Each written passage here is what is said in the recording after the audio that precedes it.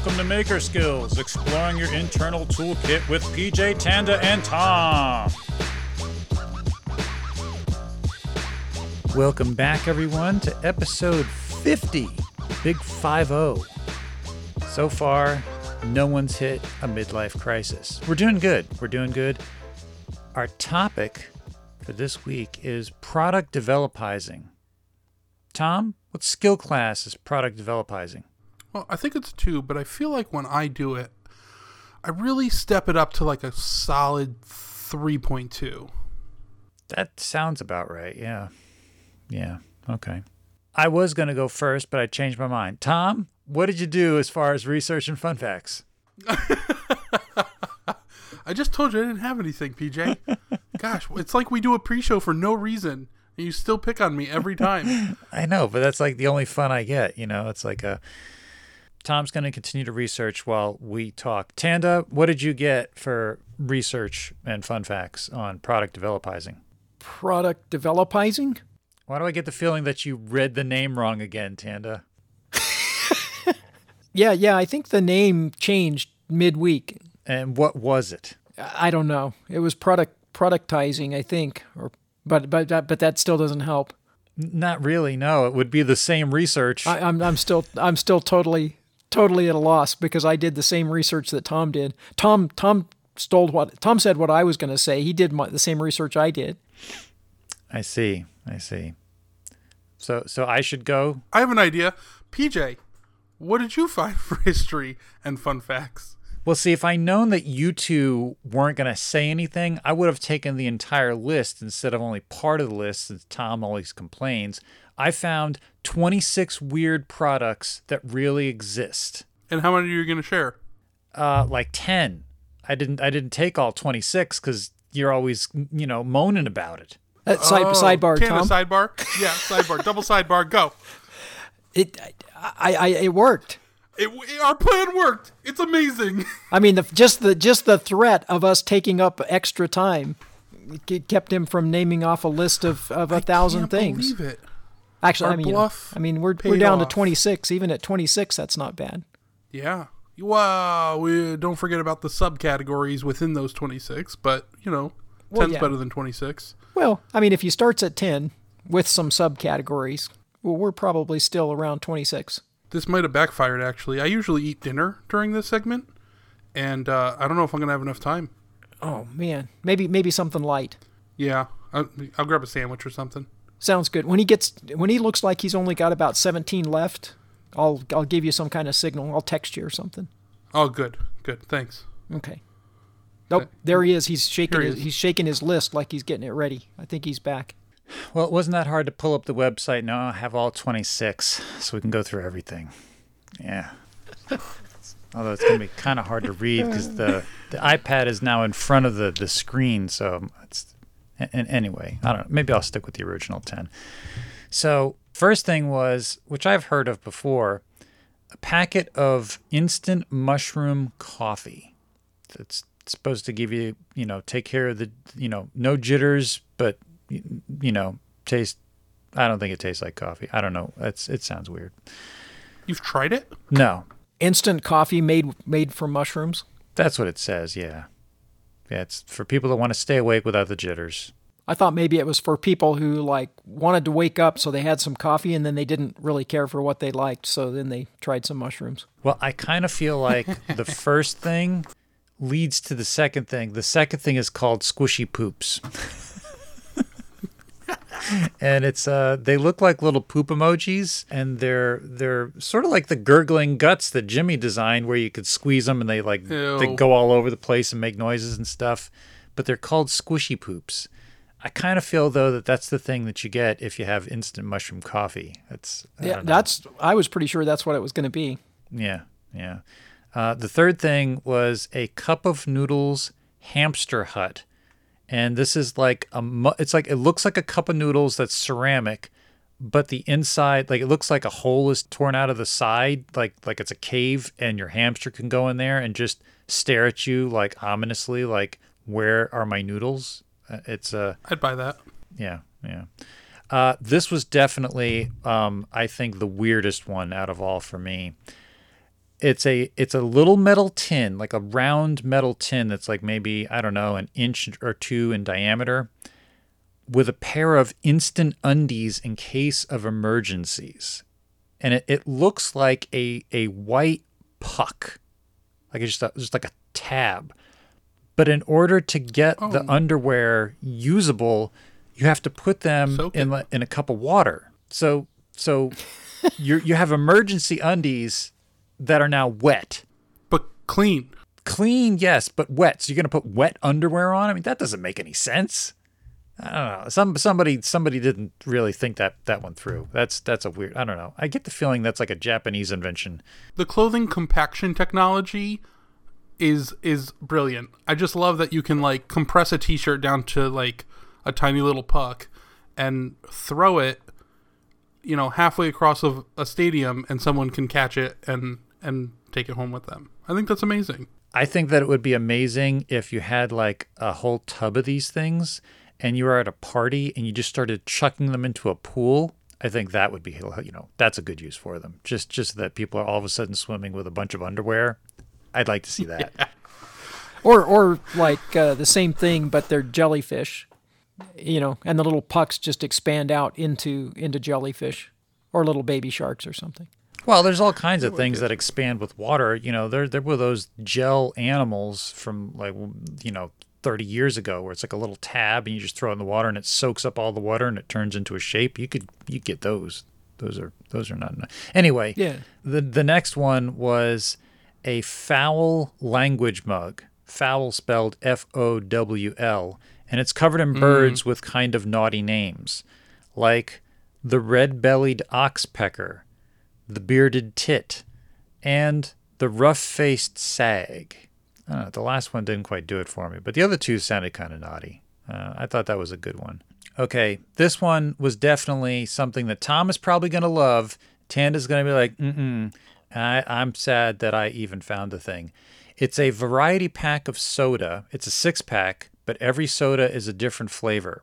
The flavors are bacon soda, buffalo wing soda, sweet corn, pumpkin pie, ranch dressing, and peanut butter and jelly. None of those really sound appealing as a soda. I don't think any of those flavors should be ingested with carbonation. Doesn't. Well, the sweet corn, maybe. I could maybe. Well, that's pretty much what any soda is, right? It's just sweetened corn syrup with carbonation. It's kind of already sweet corn, right? Yeah. So this one actually had a review attached to it, and it said, "Purchase for a Christmas gift. Shipping was scary fast, and it's everything it's intended to be. If you want something that tastes good and is easy to swallow, don't buy this." So it's truly a gag gift. Yeah, but it apparently tastes exactly like what it says. Well, that's what I'm saying. It like actually makes you gag. Yes. It's a like Birdie it's a double Bots. gag. Did you guys ever try the Birdie Bots when they came out? Every flavored bean. Yeah. Oh my God. Yeah. Oh, gross. They were realistic. I mean, they really did taste like what they said they would taste like. So do you guys seen? You follow Aaron Kraskell? He's a comedian on Instagram. He does a bunch of things. No. Well, I don't know exactly how this series started, but he started an interview series with a bunch of celebrities where they're playing this game where they eat those beans. But it's like specific, like okay, so like there's a little box and you have like a little tab that you spin and then it lands on a color, okay? And so like let's say that the color is white. So then there's beans in this white box in the thing that you're holding, and it'll either be baby wipes or coconut. And you don't know which one it is because they look identical. And he's got like Gerard Butler, he had Charlize Theron, he had like real big celebrities. And I'm like, how is he like I don't know how he actually got this show, but like you could tell that it's being filmed. And he's sitting there like just going through eating all these beans with people. I don't know. It's hilarious. I thought it was very, very funny. But anyway, back to the list. This is a great one for dog lovers. The Corgi butt bottle opener. So it looks like a dog, like a Corgi, that's hanging on the wall with its butt facing you, and you stick the beer bottle into the butt to open the cap. That's gross. Yeah. This one is equally gross. It is a brick set for you to build your own Lego bear peeing into a urinal. That it looks exactly like how I just said it. It's like it's got clear blocks for the pee, the whole everything. I don't know why this thing exists. Right next to a pastel butt pillow, which is full of wonderfully graded colored butts, and it is touted as being bootyful. If you ever needed a butt pillow, there's that. And the last one I have on the list, which is definitely a winner, a tube of unicorn snot glitter sunscreen so you can shimmer without simmering in the heat. It's awful. Very good. Yeah. Yeah, it's fantastic. You've just entered the dealer's corner where bargains are currency. Prepare yourself. All right, so not more than maybe 11 hours ago, I got a bargain. I don't even know if it's a bargain. I feel like I almost feel like I got taken advantage of, but it was free. I got old-timey again. Free's a good start. Yeah. So Oh, no. What broken thing did he give you this time? that is exactly how it starts. Yes. Actually, I should back up. He bought one of my drill press caddies, and I'm grateful. And he's the best guy in the world. You suck. Go ahead with your story. Oh, Juan is the best. He's the best. So He is. Let me preface this with exactly how this came about. Juan is moving, and because he's moving, he's got to sell off a bunch of his stuff that he can't take with him, which we all have to do when we move. And he had 6 bandsaws. Originally, 3 of them were already sold, and he had 3 left over. And he said, "Hey, do you want to buy 3 bandsaws off me?" And we haggled back and forth, and we arrived on a price. And then all of a sudden, the 3 that were sold were not sold. The guy didn't show up. So now he's got 6 bandsaws. So then he went and did like this big spread to see if anybody would buy the bandsaws. And I'm just going to come out and say it because by the time this podcast comes out, everybody's going to know. Jimmy DiResta bought 4 of the bandsaws from Juan. And so that my bandsaws are now Jimmy's bandsaws. And then a 5th one he sold to somebody else who I don't know. But then he's like, "I've got the 6th one left over, but it's in parts. Do you want it? You can have it for free." And I'm like, "Okay, yeah, what's wrong with it?" And his exact words were, "Oh, well, it needs trunnions." And the trunnions are the little half-moon shaped things that connect the table to the bandsaw. And they break all the time because it's like they're made out of pop metal and they're terrible shape.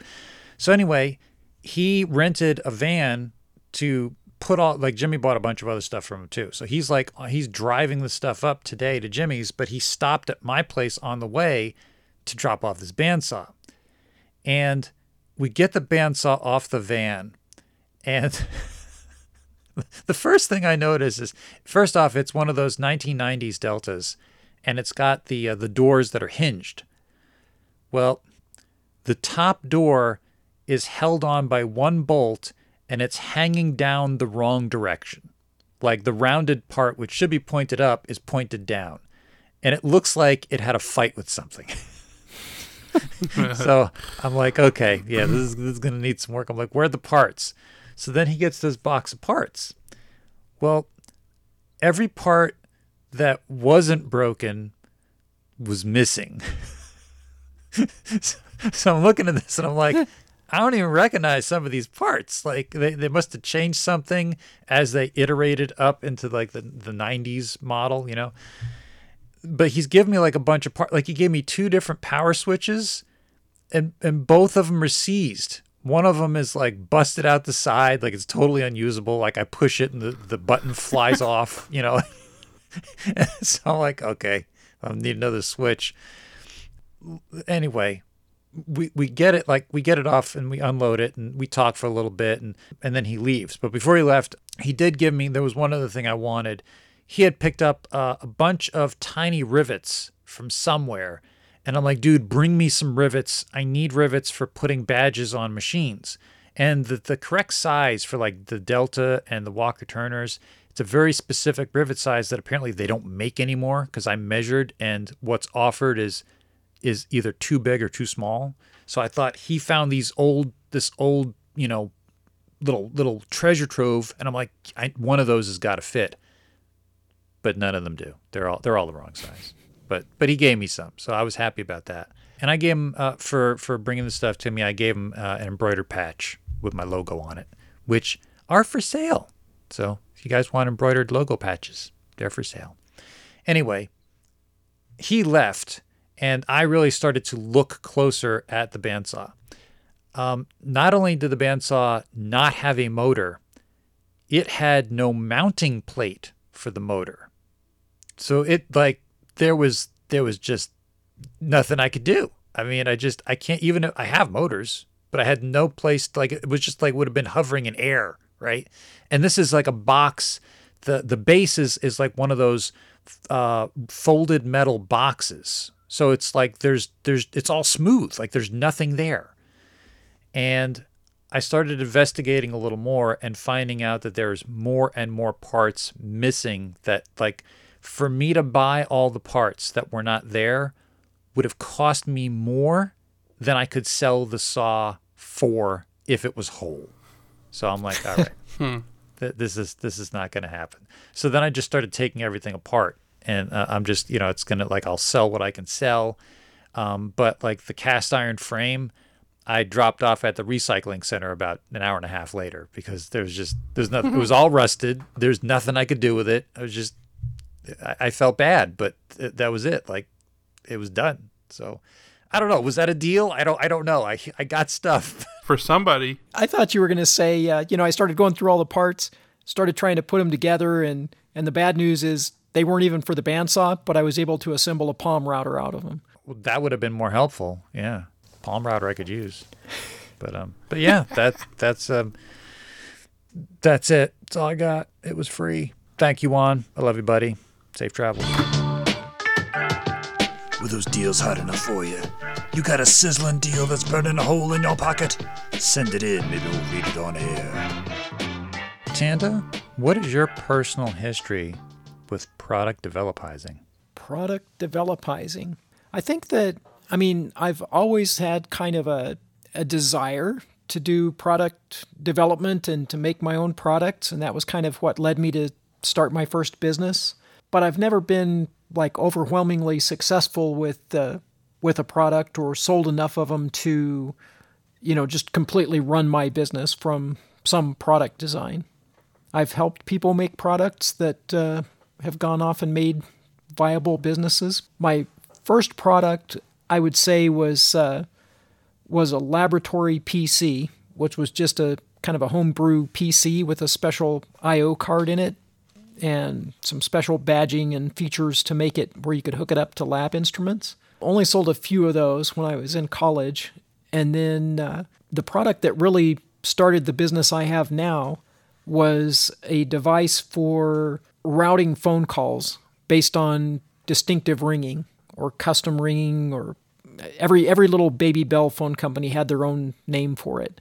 But basically it was where when your phone rang, it had a different cadence, and you could inexpensively get up to 4 different phone numbers that all rang at your phone, but they rang differently. And then I made a box that would listen to the ring cadence and route it to a fax machine or to a business answering machine or to your home answering machine or to your modem. And so it was kind of handy as a small business back in the day because extra phone lines cost, you know, like $20 or $30 a month. And to get an extra number on your phone line cost like $1.60. I just, for the third chair, if they don't understand, can you explain what a modem a answering machine and a fax machine are, that'd be great. Tom's making fun of me, PJ. He's calling me old without calling me old. I mean, I think he is, but at the same time, he's not wrong. He's not wrong. There people don't know what that is. But Yeah. there was this time period when, there was kind of this, influx of things that were attached to your phone line, and people didn't want to have separate phone lines. But, if you were a small business, you kind of had to have a fax back in the day. And then you wanted your computer connected, or you wanted people to be able to call into your, computer system. And you wanted to put all of that, if you were working out of your garage, you wanted to put all of that on your home phone line. You didn't want to pay for 4 phone lines. Mm-hmm. And so that's what this device was for. It was a way to kind of get around the phone company by adding these extra numbers that people could call. And it rang your regular phone, but it would be like short, short, long, pause, short, short, long, pause. And my device just listened to that cadence and then connected it to the appropriate device. And that was a good idea, but by the time I got it to market, there were competitors out there, and because I was just a small fry, my cost of making it I was pretty much making them in my shop, except for the circuit boards. For what it cost me to make one, there were people out there starting to sell them for my cost. And so that made it really difficult to compete against them. But it was a really good entry into going through the whole process of designing, programming, packaging, marketing, doing an instruction manual, creating a warranty card, having a 1-800 number that people could call, so on and so on. So it was a good, kind of end-to-end creation of a business. And so that was really the first thing. And I've made a few things since then, just custom gadgets for doing kitchen lighting and so forth, but none of them have made me a millionaire or anything. But I've made enough of them to sell them, and just the act of having the business and trying to market them led to some of my earlier business success. Just going out to contract manufacturers to see if I could get those devices made led to those contract manufacturers asking me how I was getting all of my devices programmed, all of the microcontrollers and embedded logic and stuff. And I told them I was doing it myself. And that led to me having a pretty good programming business where I was just programming embedded controllers and FPGAs and memories and stuff for other people in large quantities, like them sending me 10,000 pieces of something and me programming and labeling it, sending it to their assembly line. So it worked out, but it kind of morphed into a service business. So that's kind of my brief history with attempts at product design. But Tom has me inspired to go back and try to create another little line of products. So Totally. Well, Tom, tell us about your personal history with product developing. I mean, like all of us, we've always been making things, but I have recently started, I've already talked about this, but I recently started to design more. I set a goal to do 100 designs in the next 2 years, and that was like 3 weeks ago, and you're almost done? Yeah, I'm almost done. I'm already, I think I posted number 21 today, and the whole idea is just do it and dismiss any notion that it's a good idea, bad idea, would sell, wouldn't sell, worth making, if it's profitable or not. Just do it and put them in the universe, and nothing matters other than completion. And so far, so good. I've had a couple of good ideas and a bunch of just whatever. And a few things have even sold, which is incredible. Just amazing. It's amazing when someone agrees to give you money for something that came out of your brain. This is a new reality for me, and it's amazing. Yeah, that validation is good, and it's a step up from someone just saying, Oh yeah, that's a cool idea. If you made something like that, I think I'd buy it. Right? But the reality of someone actually buying it is different. Totally different. You know, I mean, someone just being nice and saying, "I really like your idea," and I would buy it, and you just putting it out there in the world, and somebody going online and buying it there's a big step up for there. Oh yeah. I mean, it's I don't know. Like insecurity sets in real quick. Like everything's gonna turn to like they're gonna get the product, and I didn't think through everything, and there's like a glaring gap in the product that I didn't like anticipate. They're gonna be like, oh yeah, but it doesn't fit anything or anywhere, and you told me it would fit this thing and it fits that thing, and like I'm terrified. I hit that big time with my device was called the Select 4. And I took a lot of flack. It was called the Select 4 Custom Ring Decoder. And everyone was like a decoder ring? And I'm like, no, it's a custom ring decoder. But I rolled those out and tested to make sure they worked, because I ordered the service, of course, at my house. And I tested it. It was working fine. I started selling them, and people started buying them in different places in the U.S. And only when people started buying them and trying to deploy them in Minnesota or someplace, only then did I realize that the cadence was programmed at the local phone switches. And so in a given region, however they randomly decided to create the cadence that the phone rang at was just set by someone who was doing the programming of the main central phone switch. And so then, you know, I had to either take them back, or I started making exception to how you set it up and everything. Oh man. So but that's good. I mean, if you don't get it out there, you just blindly think that you have the end all be all. Right. And it's only when you start trying to sell them sometimes that you can workshop it to death, and you would just never think of it, something like that, until it's out there. Right. Yeah, totally. So I have that fear constantly, but fortunately, most of the people buying it, I've been able to identify like people that are on Instagram. I mean, the only place I'm advertising it is Instagram, and like people on there are just cool. So if something was horribly wrong, we would just work it out. Like that's it. Like we'd just figure it out. We'd make it beneficial, you know, that nobody gets completely screwed on anything, and it'll be fine. I think it'll be fine. We'll see. At the end of the day, it's just plastic. It's like having a friendly beta test group that paid to be beta testers. So that's cool. Which makes me want to change my marketing just a little. And even on my website, infinitecraftsman.com, where I'm selling all of these things, where you can go and buy things right now, I want to put in the descriptions like, this is not, I don't know, there's like a difference between a prototype. It's just one layer past prototype. But I want you to like have access to it now. I don't want to use it for 3 years and then put it out there. I just want you to use it. And if something's horribly wrong, we'll fix it, you know? So it's a beta product. Is that really what it is? It is, isn't it? There is a name for that. Yeah, it's a beta product. I'm going to label everything beta. I like product type. I like product type. Does anyone use the word product type? No, I've never heard that term. It's like a prototype product.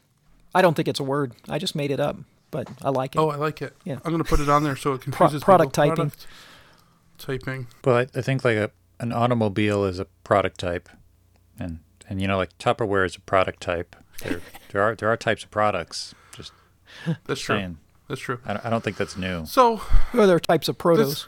Protoplasm. But anyway, this has been I'm trying to derail your derailment.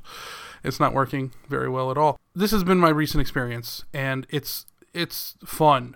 And I've been, like, somebody even commented to me directly. They said, like, I like the pace at which you're doing this, which is like a byproduct. Like, that wasn't my focus, really. I thought it was going to be one a week. And now I'm like one a day sometimes, or one every 3 days, because it takes me 3 days to draw everything. So, like, that's been fun. And I told him, I was like, I can get to like 90%, you know, in the product's life. I can get to 90% in a day. I feel like I shouldn't even waste my time trying to chase that last 10%. like sometimes things are just good enough and they're fine. They're functional. They're usable. You know, the 10% that I'm probably not getting to is actually a loss for me. And that's like developing the product to be cheaper to make, quicker to make, easier to make. But none of that really matters to the end user. It matters to me. And I can get there when I feel like I need to. Like I can put the time in when it's a glaring profit gap. Well, in the design for manufacturer, to go from a prototype to design for manufacturer is kind of an, it's an interesting part of the design, but it's not as enjoyable as just conceiving of the idea and getting a minimum viable product. Mm-hmm. And so if there's a way that you can sell it as soon as it's a minimum viable product, that's where a lot of the fun lies. Yeah. But not a lot of the profit. I mean, it's difficult to sell enough in quantity at that stage. So then that as long as you know that's where you're at, then it's cool. Right. Well, what's cool about what I'm doing right now is that my costs to produce the item is very low. The biggest expense technically would, and it's not really an expense, it's time. Like those drill caddy things, if you bought every piece of it, it's like 20 hours of printing. So I need to price it to pay my printers.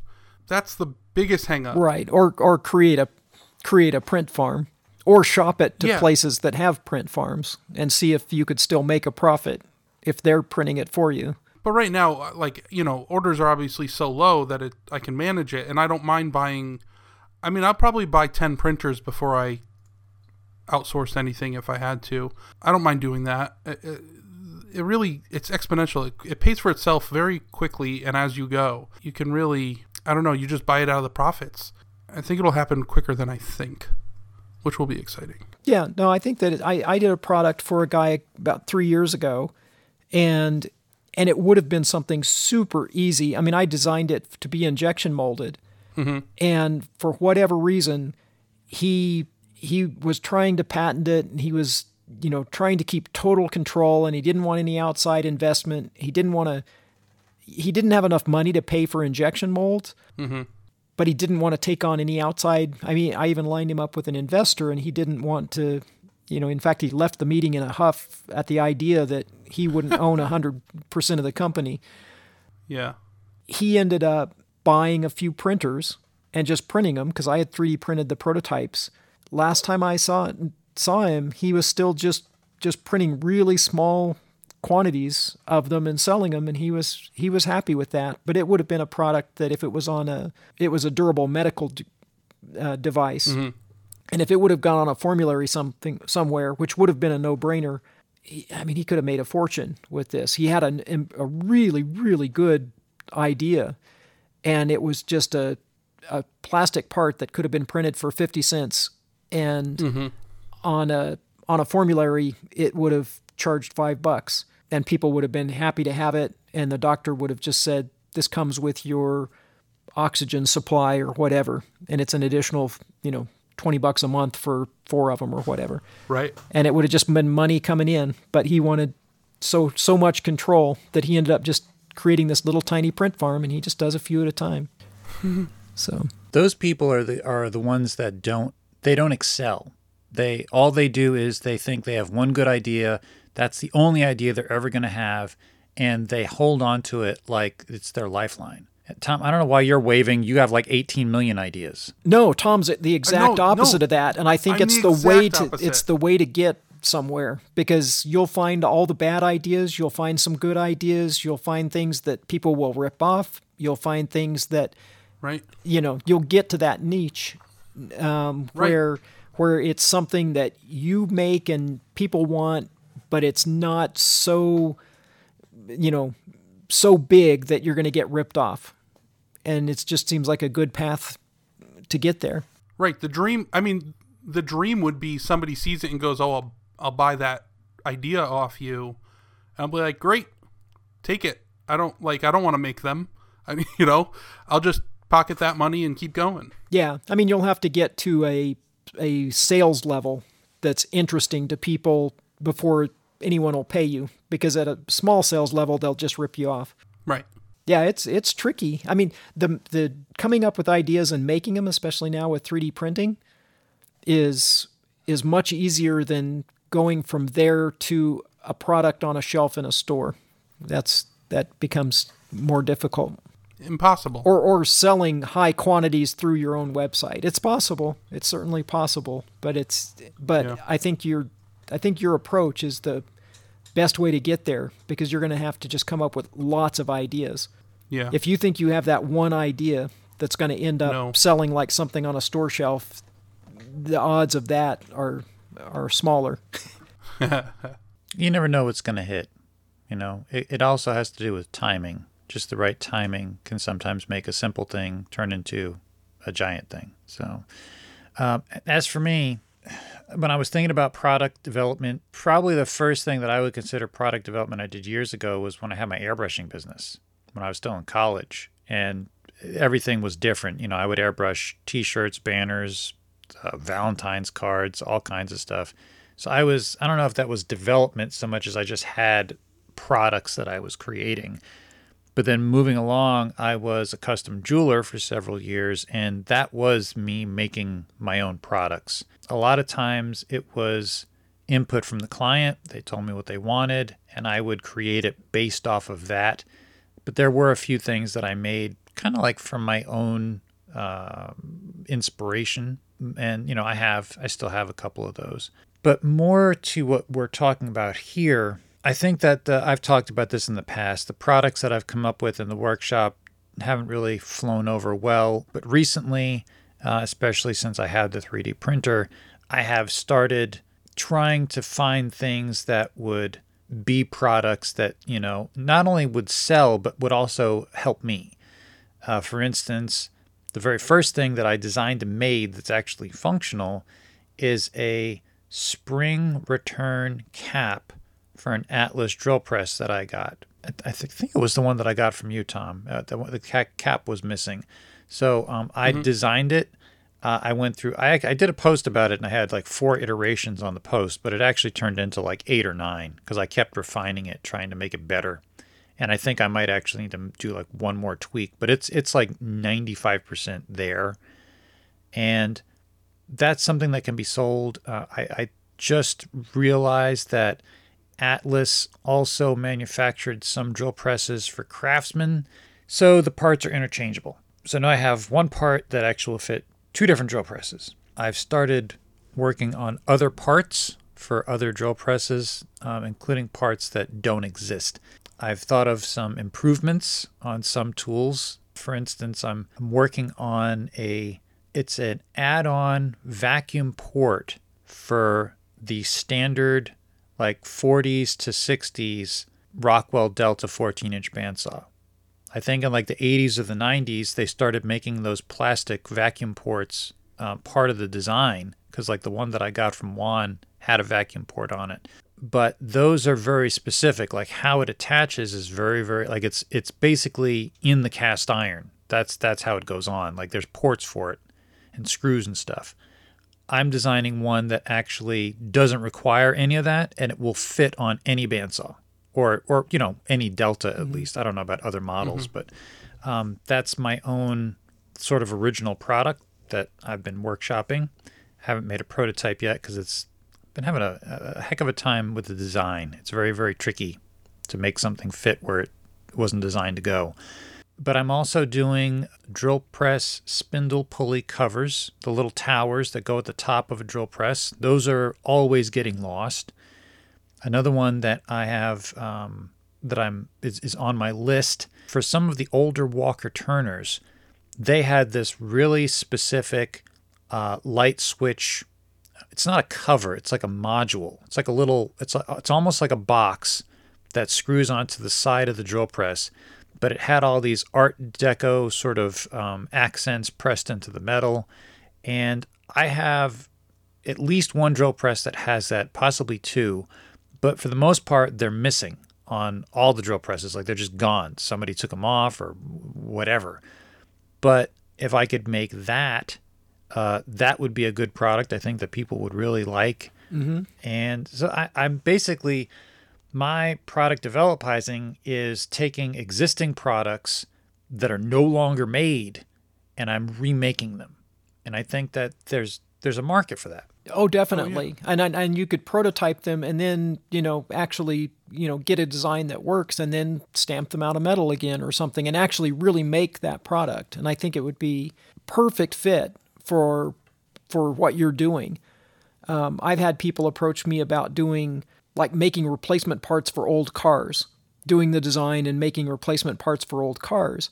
But I'm just not that into old cars. And so I am not in touch with the market, but something where it's like you are collecting, buying, selling, following, doing the research on this equipment, then you're in a perfect spot to know that market and know what gets broken, what needs replaced, what's always missing when you buy one used. So yeah, that sounds awesome. Yeah, I fell into that super niche market for my Nintendo TV. If you Google Sharp NES TV, you'll find information about it. But it's an ultra rare collectible television that had a Nintendo built into the base of it.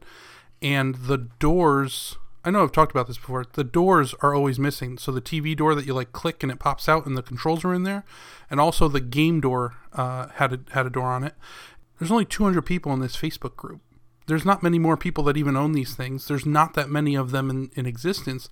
But 95% of them are missing these doors. So I just lucked into that. So like what you're saying, I personally knew about that product, about what is commonly missing or whatever. And I'm actually printing feet for it now. I have these really stupid design feet that also broke off.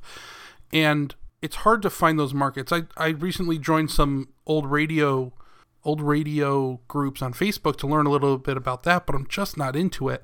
But there are all kinds of knobs that are missing and light covered dome things and back panels and battery doors and like it's this whole world, but you kind of have to be into it in order to really know what to make and what to profit from. And there are just a lot of those kinds of things out there where there are specialty groups that you can, if you're into something, you can find a group that's doing it. Yeah. And if it happens to have a good crossover where, they're not machinists, but they need something machined, or they're an older generation, so they're less likely to have 3D printers, then it's a good crossover. I know when I did when I bought the Chinese shoe patcher and I cleaned it up and I got it working, and there were a lot of people converting it to electric and putting a sewing machine motor on it and driving it. And I thought about doing that with mine. It's still just a hand crank, but they were just making a replacement flywheel with an O-ring belt groove in it and selling them for a lot because people got the shoe patcher for cheap. They're not expensive. And you can find old sewing machine motors cheap, but unless you know somebody that's a machinist, it's going to cost you a fortune to get the flywheel with an O-ring groove in it for an O-ring belt that you can run on your sewing machine motor.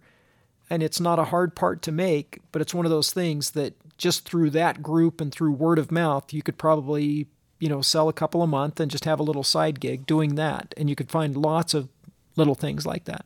Mm-hmm. Yeah, it reminds me of like Alex French Guy Cooking, who is like 10% maker, 90% cook or chef or whatever. But he like goes about cooking in such a makery way. And it's so cool. But he's like that crossover. He's the guy that doesn't, of course he fits in the community, but he's an outsider. Well, and he's the guy that looks at the pasta machine and goes, instead of just accepting its flaws, I want to make a better pasta machine. Or team up with some other makers to make a better pasta machine. The maker community is his niche. Right. So it's kind of that weird crossover of like, think of a community that's not makery that you can make something for. Right. I think that there's definitely a sweet spot. And like the thing with the radios, like you're talking about, Tom, the immediate like jump back feeling, like the recoil feeling for me is that there are thousands of radios, and they like from year to year they changed. Because it was like the new model versus I'm talking about Walker Turner drill presses where the models stayed the same for several years before they changed it, and then even after they changed it, some of the parts are identical. So it's like you're not having to get like it's not such a wide spectrum. Like I can make one part that could service 10, 15 years worth of drill presses. So, Right. No, that's totally true. But there are areas within that community. Immediately, like 20 people were like, oh, what about there's like a little dome that goes over a light that shines on the knob? I don't know. And it was on this one radio that's kind of like a collector's, like everybody kind of wants one. And they say the dome costs more than the radio. Like in order to buy, like the dome's $100 and a lot of people are finding these radios for less than that. So if you can make a dome for $50, and I totally could, but it was made out of metal, like a stamped sheet metal thing. Not stamped, but molded stamped. Is it, there's a difference, right? It's still stamped, just a lot bigger press. Yeah, right. I'm like, I could make, I could obviously 3D print something, but I just, like, I don't care yet. Like, I'm not that desperate for a area of opportunity, maybe. Well, and you kind of have to have your own interest in the community, or it's really easy to lose interest. I mean, I worked with a couple people with the, on the shoe patcher thing, just, kind of noodling it. Mm-hmm. But then I just stopped going and checking in at the group because I'm not that interested in Chinese shoe patchers. I was just interested in sewing my leather stuff together. Yeah. Yeah, and I don't want to become an expert in getting the machine running for everybody else. So you kind of have to have your own interest in it as well. Well, shucky darn, I think it's time for one of them old-timey commercial interludes and stuff. Hi, y'all. This is Edna down at Johnson's Hardware. Are you designing and developing products, but you're just hitting a wall? Well, what you may need is something to increase your artistic yield. We have a new product that's conformable lattice for artistic yield. It's a product that can be mashed around and molded and formed into just about any product, and you can buy it now at Johnson's. There are some side effects. It will get stuck in your carpet. Pets will sometimes eat it, but it can be used to make anything and everything. You'll find it in the back under its acronym, Conformable Lattice for Artistic Yield. That's right, it's under the big yellow sign that says clay. For just $14.95, you can buy a pound or a pound and a half for $14.72. At Johnson's Hardware, you'll find us at patreon.com/makerskills. Well, dagnabbit, I need to get me one of them. Anyone know what street Patreon is on? I need to go. Crossbreeding? It's time for crossbreeding. You're right, Tom. Yeah. What skill goes well with product developizing? Design. Tom's hiding his face like PJ could reach through the monitor and slap him. It's gotta be design. It has to be. I feel like all of us can say design today, and that's accepted. Tanda, what skill goes well with product developizing?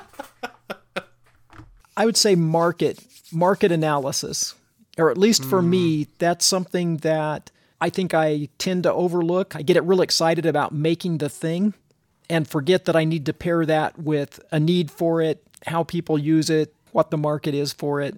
And so I'm going to say market analysis. Market analysis is a good thing. I'm going to say observation skills. So like what I'm doing. Identifying problems? Well, yeah, identifying problems is definitely one thing, but I'm reproducing parts that are not my parts. Somebody else designed them. So I'm having to, observe very clearly like what it is, the thing that I'm trying to make, I'm trying to copy.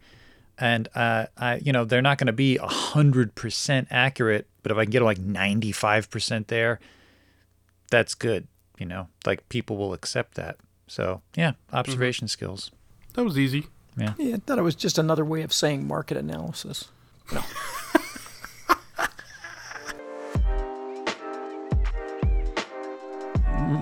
This was made on the fly. I hope you like it. All this talk about products reminds me of that time where we made a product together that was really great for a short period of time.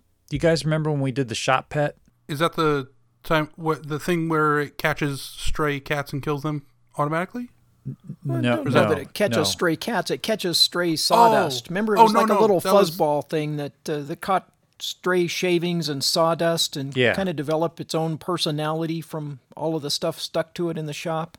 Yeah. Oh, I'm confusing things that we made together. Sorry. Yeah. Had a little leash. Remember, it had a little leash with a wristband where you could it could follow you around. It had those giant. We had those instead of googly eyes. We had those. They look like marbles, but they were eyes that kind of were nested inside all the little furry bits, and it would get all That's right. It was super cute. It was really, it was. I really liked it. I think I still have mine somewhere. It's probably one of the only ones left. We sold a bunch of them. Yeah. I mean, that was probably our downfall. We sold them to the wrong people, I think. Yeah. Well, we should have had a better screening process, I think. But I mean, it was.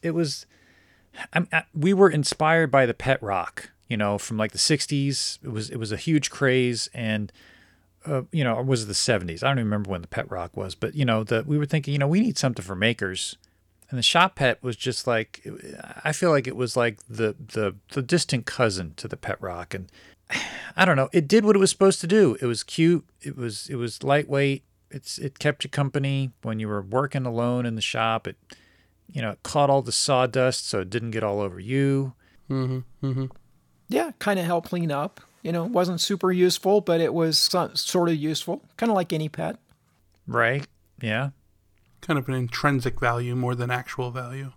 Well, that's kind of, with these, what's the value of a rock? I mean, like it looks nice. That's basically it. But I don't know. I mean, I felt like common sense was kind of, implied when you bought this thing. If you're buying something that's really fuzzy, don't put it next to high-speed spinny things. I mean, that's not going to end well. I don't understand why people didn't think these things through. I mean, yeah. I mean, I thought it was obvious that if you put it next to high-speed spinny things, it could get caught, it could break, and the eyeballs are glowing, and they have a lifetime warranty that they'll glow forever. I mean, you got to know that that's not batteries. It's something radioactive. And as long as the eyeballs weren't broken open, then it was fine. And then, people started breaking the eyeballs on purpose. And it got out of hand. I mean, way out of hand, because people were like growing third hands and stuff. But that's true too.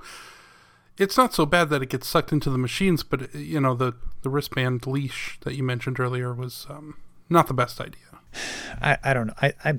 I think that it was perfectly okay, but I mean, I think that the thing that bothered me the most is the people that sued us for emotional trauma when their pet died, then it was their fault. I mean, that doesn't seem like they're just kind of passing the buck, trying to make a profit off their own stupidity. I mean, I kind of feel like it's like if you're at somebody's house and you slip and fall, put on your big boy pants and just admit that you slipped and you fell. It wasn't their fault.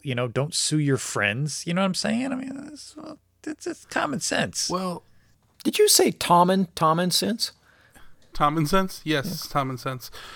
So those people that slip and fall in your house, they don't sue you. Their insurance does. Because they ask, where did it happen? And then they sue your insurance. And you have no say in whether or not that happens. But I'm with you. All right. Well, maybe that was a bad example. No insurance company is going to sue us over a shop pet getting killed. You know what I'm saying? But the people would. That's the thing I'm saying. Right. Well, I think it was more about the arm being dragged into the machine that was attached to the shop pet. But yeah, but we had that picture on the box that showed the shop pet tied up safely in the corner of the shop with its leash. I mean, the intention was that you can use its leash to keep it away from those sorts of things. Right. Not have it tied to you while you're operating the lathe. Right. Well, I see how that can be easily confused. I mean, like when you buy like those fuzzy dice for like your old 57 Chevy, it's pretty obvious that you're not supposed to tie the dice to your wrist while you're driving. You know what I mean? They're supposed to hang from the rearview mirror. You're not? Actually, that's a really good example because they're illegal. You can't hang anything from your rearview mirror. Same with those little those like license plate frames. Those are also illegal. What about baby shoes? Baby shoes are illegal. Oh man, those babies are going to get in trouble. I think that's the perfect example. I mean, they're not going to make baby shoes illegal because people hang them from their mirror and then can't see where they're going, because you're supposed to use them as baby shoes. And if you buy a shop Right. pet, you're not supposed to be wearing it while you're turning things on the lathe. Yeah, Yeah, that's true. yeah. We should tell our lawyers about that. It should be watching you from a dark corner. Besides, with the whole radioactive glowing eyes, why would you want it right under your shop light? It's much better served to put it over in a dark corner of the room where it can kind of light up that corner. I still think the benefits of that vastly outweigh the risk. Look, I got it. Okay. I was quiet about it when we released, but I'm going to put, I never liked the glowing eyes. Okay. I never liked they Why? creep me out. I don't think it's friendly. It looks like something that's coming to get you. They look like they were possessed. I never liked it. But the whole follow-on product of the cordless tools that were powered by the shop pet, it had to have the glowing eyes. Maybe we could have made them where they weren't emitting light, but the whole small reactor thing had to be there because the follow-on product was being able to put your shop pet into various tools and have it power them. That's another thing. You shouldn't power things with a pet. I was also against that too. No, not even like a hamster-driven router. What about horses? That was also a really bad. Don't you remember what happened to those test hamsters? Those were, oh my God, I still have nightmares. Yeah, me too. And Tom, horses are just horses. You either ride them or you let them run around. You don't power something with a horse. Yeah, you do. A mill. If they're Shetland, they can be a shop pony. Shetland shop pony. No, you use a horse to run your mill or other things that farmers do that I don't know about. You could maybe plow a field, Sure. but Then the horse is the tool. I don't know. I'm totally sidetracked because all I can think about is this insurance commercial I just saw the other day where it was this little girl trying to make a decision about which present she wanted to open on her birthday, and there was like a whole table full of presents, and then right next to it there was a Shetland pony that was wrapped in wrapping paper, and she's like, "I want that one." I just thought that was hilarious that this horse was standing there with wrapping paper on it. It's great. I think we're going to stop there. Yeah, everybody knows you're supposed to put a horse in a bag, in a gift bag. Oh, no Yeah. tact. Yeah, totally. Yeah, sure, they made something. They made it all up. Feel weird that I got suckered in by an insurance commercial. Anyway, it's time for short and sweet.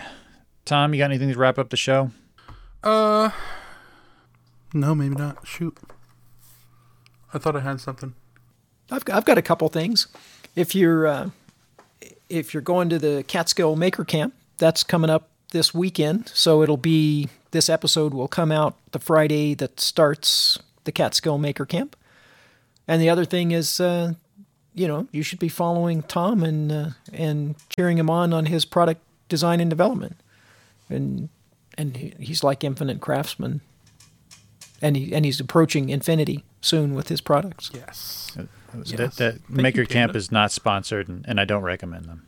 And I don't recommend it. I don't recommend them. Yeah. Follow on Instagram my stories. If you want to watch somebody fumble through product development that is not a professional, but somehow manages to make some things, I'm your guy.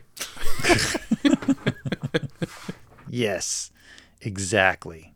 And since we're talking about products, I'm going to push my embroidered logo patches, which went on sale last week.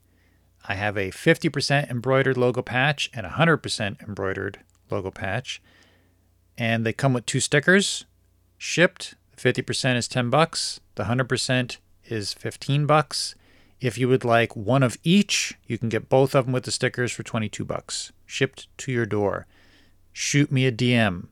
They're very nice and fancy. I think you should explain 50% embroidered because, it's not just the left half. Oh, that's a good point. So the 50% embroidered patch has everything is sewn into twill. It's a twill backer, and you can see the twill for 50% of the patch, whereas on the 100%, all you see is stitching, and the stitching is a little shinier than just the twill backer, which is more matte. So it just has a slightly different look to it. But hey, I figured I would give you guys the choice, and that's it. So hit me up. And I'd also like to give a shout out to our Patreon supporters, our top Patreon supporters, our very own Tanda Madison, and of course Creator Nader. We did not have any new Patreons this week. I was saddened when I checked the email and I didn't see nary a one. I'm sure someone has a spare $1 they can give up a month, 25 cents an episode. Yeah, I was thinking about becoming a second Patreon member, but then I had to buy a new webcam for the podcast, and so I may have to cut back on my on my donations to the podcast. I'm in this really weird loop, so I don't know. Should I send you some money, PJ, to send me some money to buy a webcam?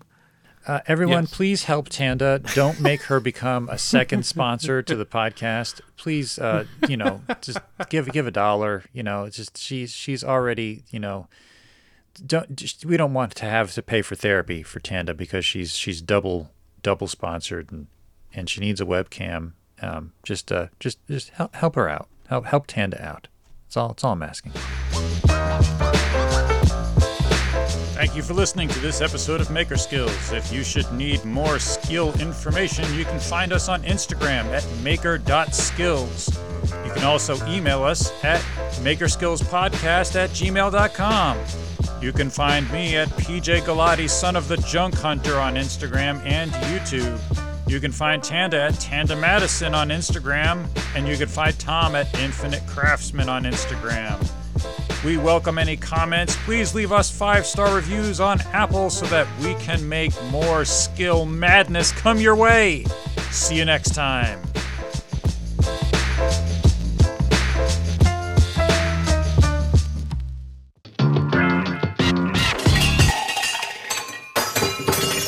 Hey, fellas, it's tool time. I don't think we've done a tool time in a hot minute, but Tom told us he wanted us to help him develop a product, and I'm 100% confident that we're going to talk about that. Yeah, and I would go so far as to say we'll come up with something. That's possible. I'm not 100% on that, but it's possible. Well, I didn't say something viable or something good. I just said something. We'll come up with something. Well, you're more confident than I am. I'm confident we're going to talk about it. That's for sure. Tom, do you have any idea what kind of tool you would like to? I'm assuming this is something that you would like to 3D print. No, this is the first I'm hearing about this. What are we doing? Oh my God, Tom, really? All right. A couple ideas. I want 9 ideas by the end of this. I know you said that's not what we're doing. The idea came up to make not a first aid kit, but more of a second aid kit for makers.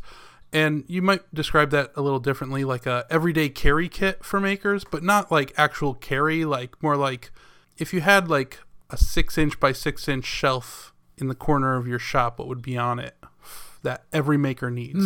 And I'll give you 2 examples, a Sharpie and super glue.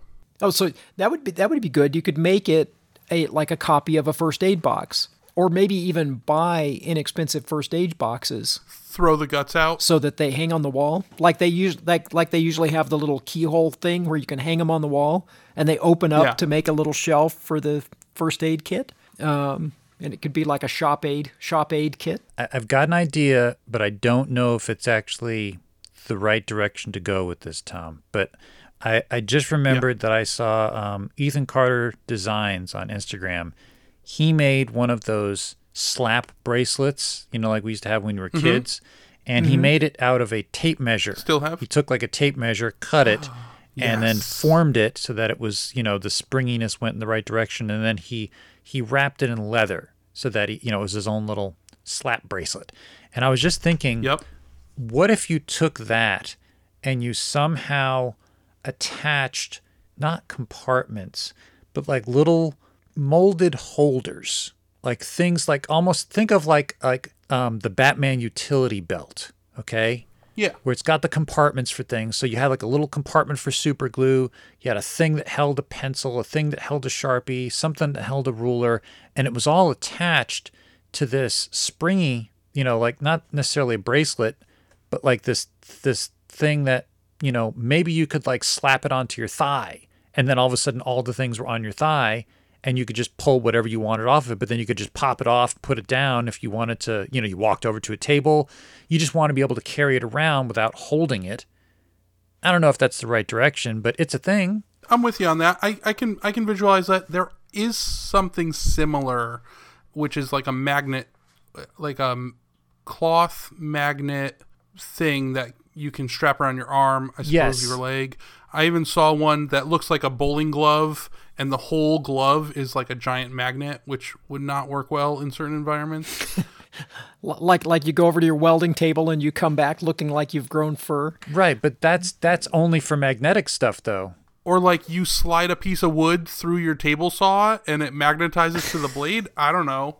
That's probably not a good There's a idea. liability in there somewhere. Yeah. That's as bad as the shop pet. But I guess I'm unusual. I don't like to carry a lot of stuff on my person when I'm working in the shop. I like to have it handy. I like to have it nearby, but I've never been one to really wear like a tool belt or pocket thing. Sidebar, Tom. Yeah. Tanda just said she might be unusual.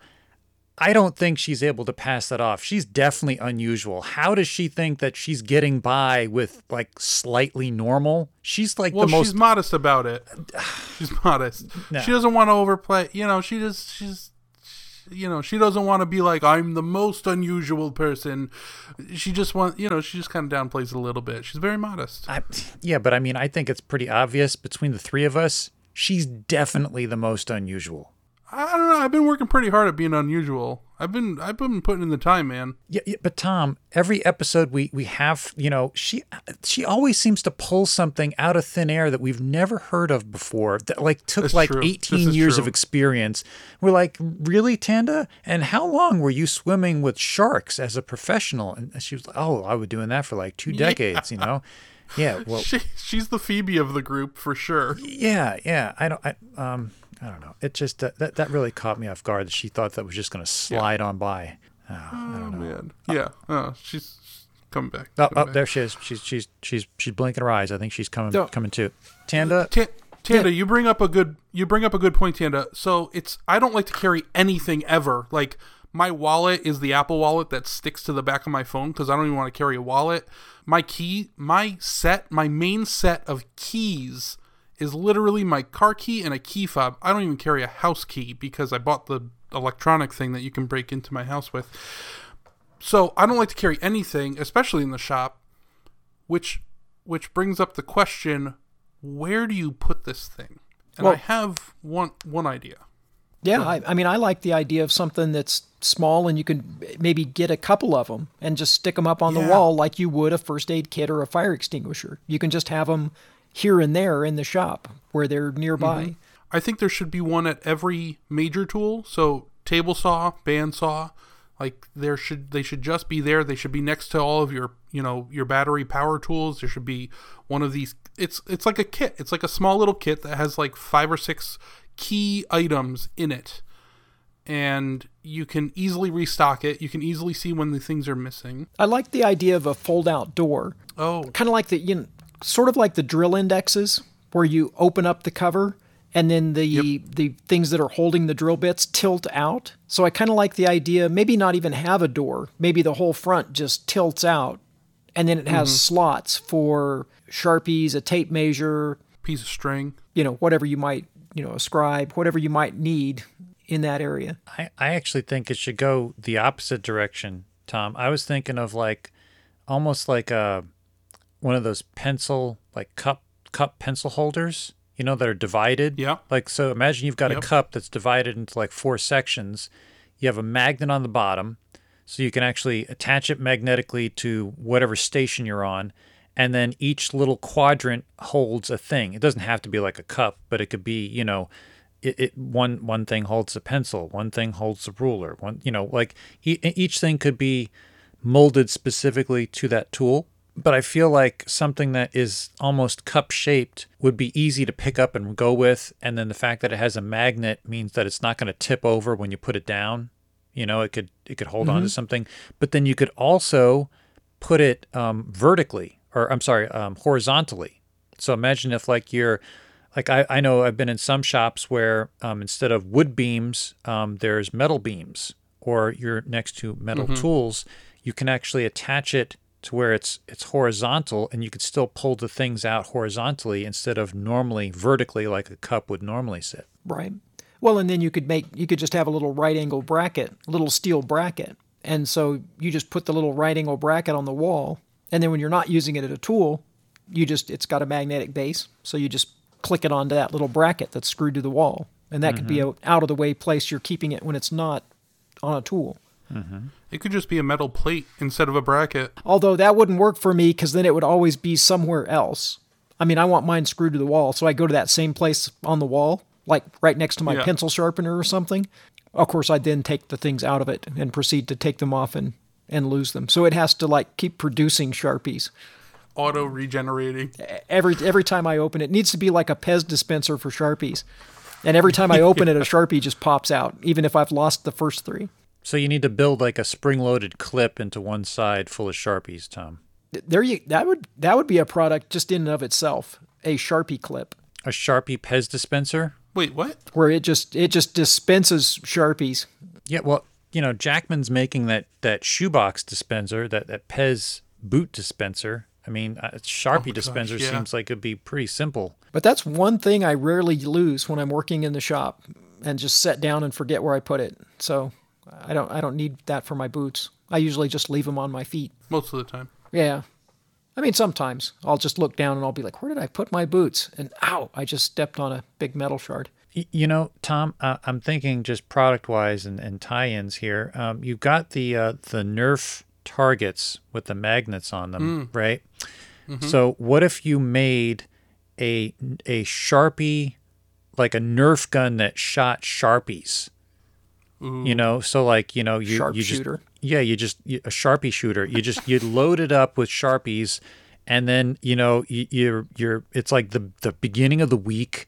You've lost all the Sharpies from last week, so then you just load up the Sharpie shooter, and then you just fire them wherever you have a target around the shop, and then there's always a Sharpie available somewhere, like on a table or on the floor. And I mean, that's a product right there. I don't think it'll be that hard to make. I like it. The name sells itself, the Sharpie shooter. What are some other items that you'd want to store in this little caddy or little second aid kit? I don't know. It's hard to make something universal when it's supposed to be individual. It's almost impossible. So you can't just say, "Oh, I'm going to put a utility knife in there." Well, which utility knife? Because if it's just a bucket, a square or round shaped spot for a utility knife that fits 90% of utility knives, then it's not unique. It's just you can make that out of anything. It could have a utility knife dispenser, though. That'd be handy, like the little spring dispensers for dispensing utility knives. That would be a handy thing to have. Oh, the blades? Yeah, just the blades. Oh, so that's a great. That would be a handy thing to have there next to your Sharpies. So, Tom, I think the answer to that statement is actually in your previous design for the drill press caddy. The caddy itself is just a donut with slots that you can change out based on your needs. You could make this the same way, where you have customizable slots that people pick for whatever it is they want to put in there. So it's molded so they could you make a framework, and then they can slot in whatever they want, so it's customized for their needs. Right. You could get like a Sharpie holder that holds 3 Sharpies that dovetails next to a tape measure holder that dovetails next to a something, and then all of them always stack up to 8 inches wide. So you can have a U number, like if you're familiar with like IT or electronics stuff. So there's like one slot, 1 unit. Yeah. But then maybe the tape measure holder takes 2 units. Right. And another thing but you have a total of 10 units across the thing. And then you can mix and match whether you want to use Sharpies or the utility blade dispenser or tape measure holder, pencil sharpener would be another good one that just has a sharpener in the front and a catch for the shavings in it. Yeah. So I have posts in my shop. A lot of people do in their basements. Yep. No, you can't see any in the picture. I think they're universal. I think they're the same size almost always. And I could make the same type of caddy for that. And in that case, there'd be a lot of attachments you could put on there that you would never put on the drill press caddy because it just, why do you need them at a drill press? And you could stack them. But if you make the box magnetic, they would still stick to the posts. Or you could make the angle bracket magnetic, so it sticks to the post, and then the caddy sticks to the bracket. Right. Yeah.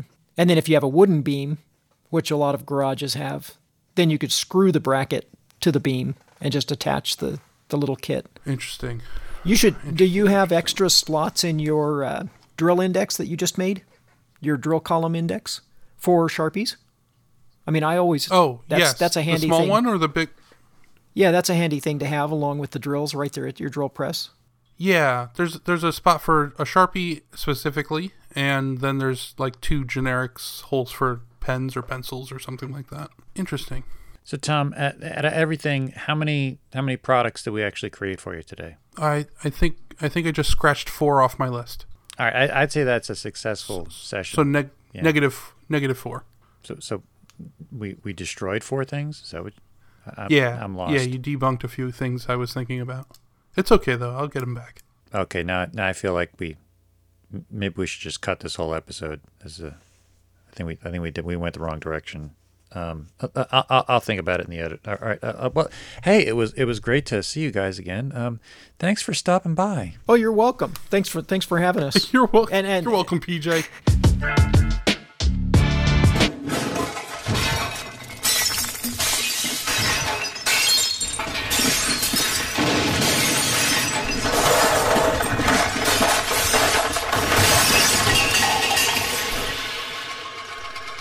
Fellas, I'm not cleaning up all these tools.